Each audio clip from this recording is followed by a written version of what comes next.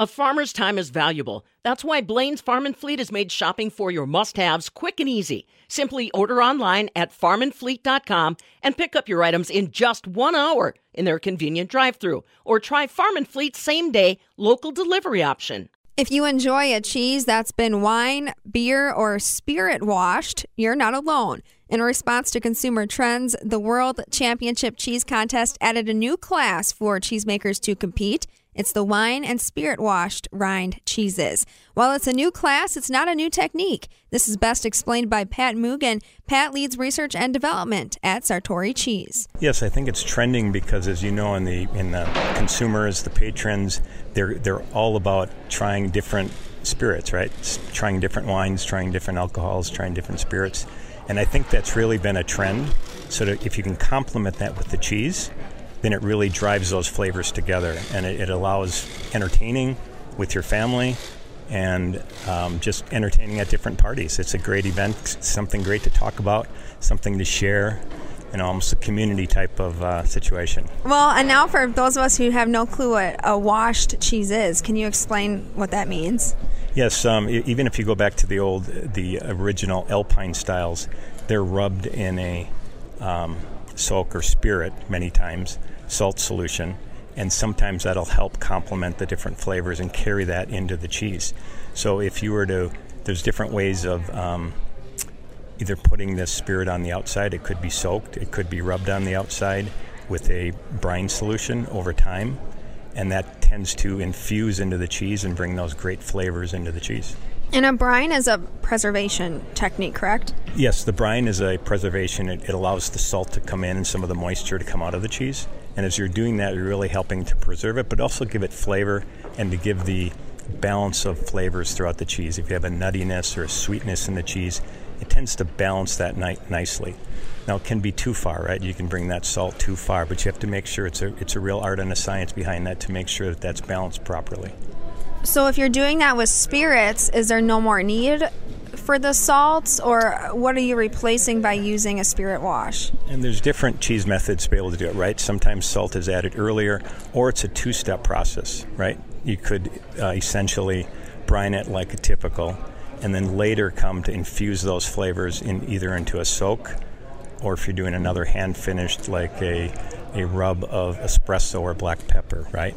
Those flavors are still coming in, but it doesn't take the place of that salt, but it just really complements to that and brings those different flavors in. You mentioned the spirit wash is trending. Is this a pandemic-induced phenomenon, or is this something that's been happening over the years? I think this has been happening over the years. I mean, if you look at the wine that started right in California, you have the spirits now, the alcohols, the Kentucky bourbons, right, the Tennessee whiskeys. Those are all really trending right now, and okay, you could say that the pandemic has certainly increased that to some degree, but that trend was happening, and it's more than a trend now. It's here to stay, it seems.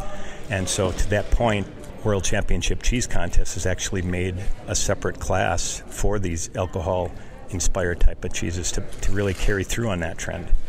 And it's really great to see. Does Sartori have a cheese at play in that category? Yes, we have different cheeses that are in that category. So we have Merlot, Belvitano, as well as we also have a Tennessee whiskey, Belvitano, that's also introduced into that wine, into that category. What does it take to be number one in that category? What are the judges looking for in that class? I think the key that the judges would be looking for is first and foremost the cheese. So you look at the appearance, the texture of the cheese, making sure that's all good, making sure the flavor of the base cheese is really good, and the spirit that's that comes along with that cheese. It's important to complement. It should be a complementary flavor as opposed to overpowering. The cheese really needs to stand alone, but it's the soak, the alcohol, the wine in this case, or in other cases, they need to be able to complement very nicely and balance those flavors and not be overpowering. So that's the key for what the judges are looking for. So when you're here volunteering at this contest, what does it do for you personally? I think first and foremost, personally, it's really gratification that the cheese industry is really doing well and coming along, right? So here, in the States as well as globally. It's a community of cheese family, if you will, coming together, helping the cheesemakers take it to the next level and improve their craft, if you will.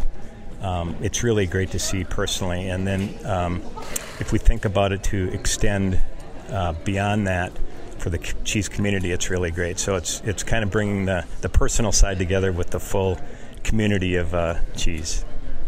Does it spark any ideas for you in terms of, your role with R&D at Sartori?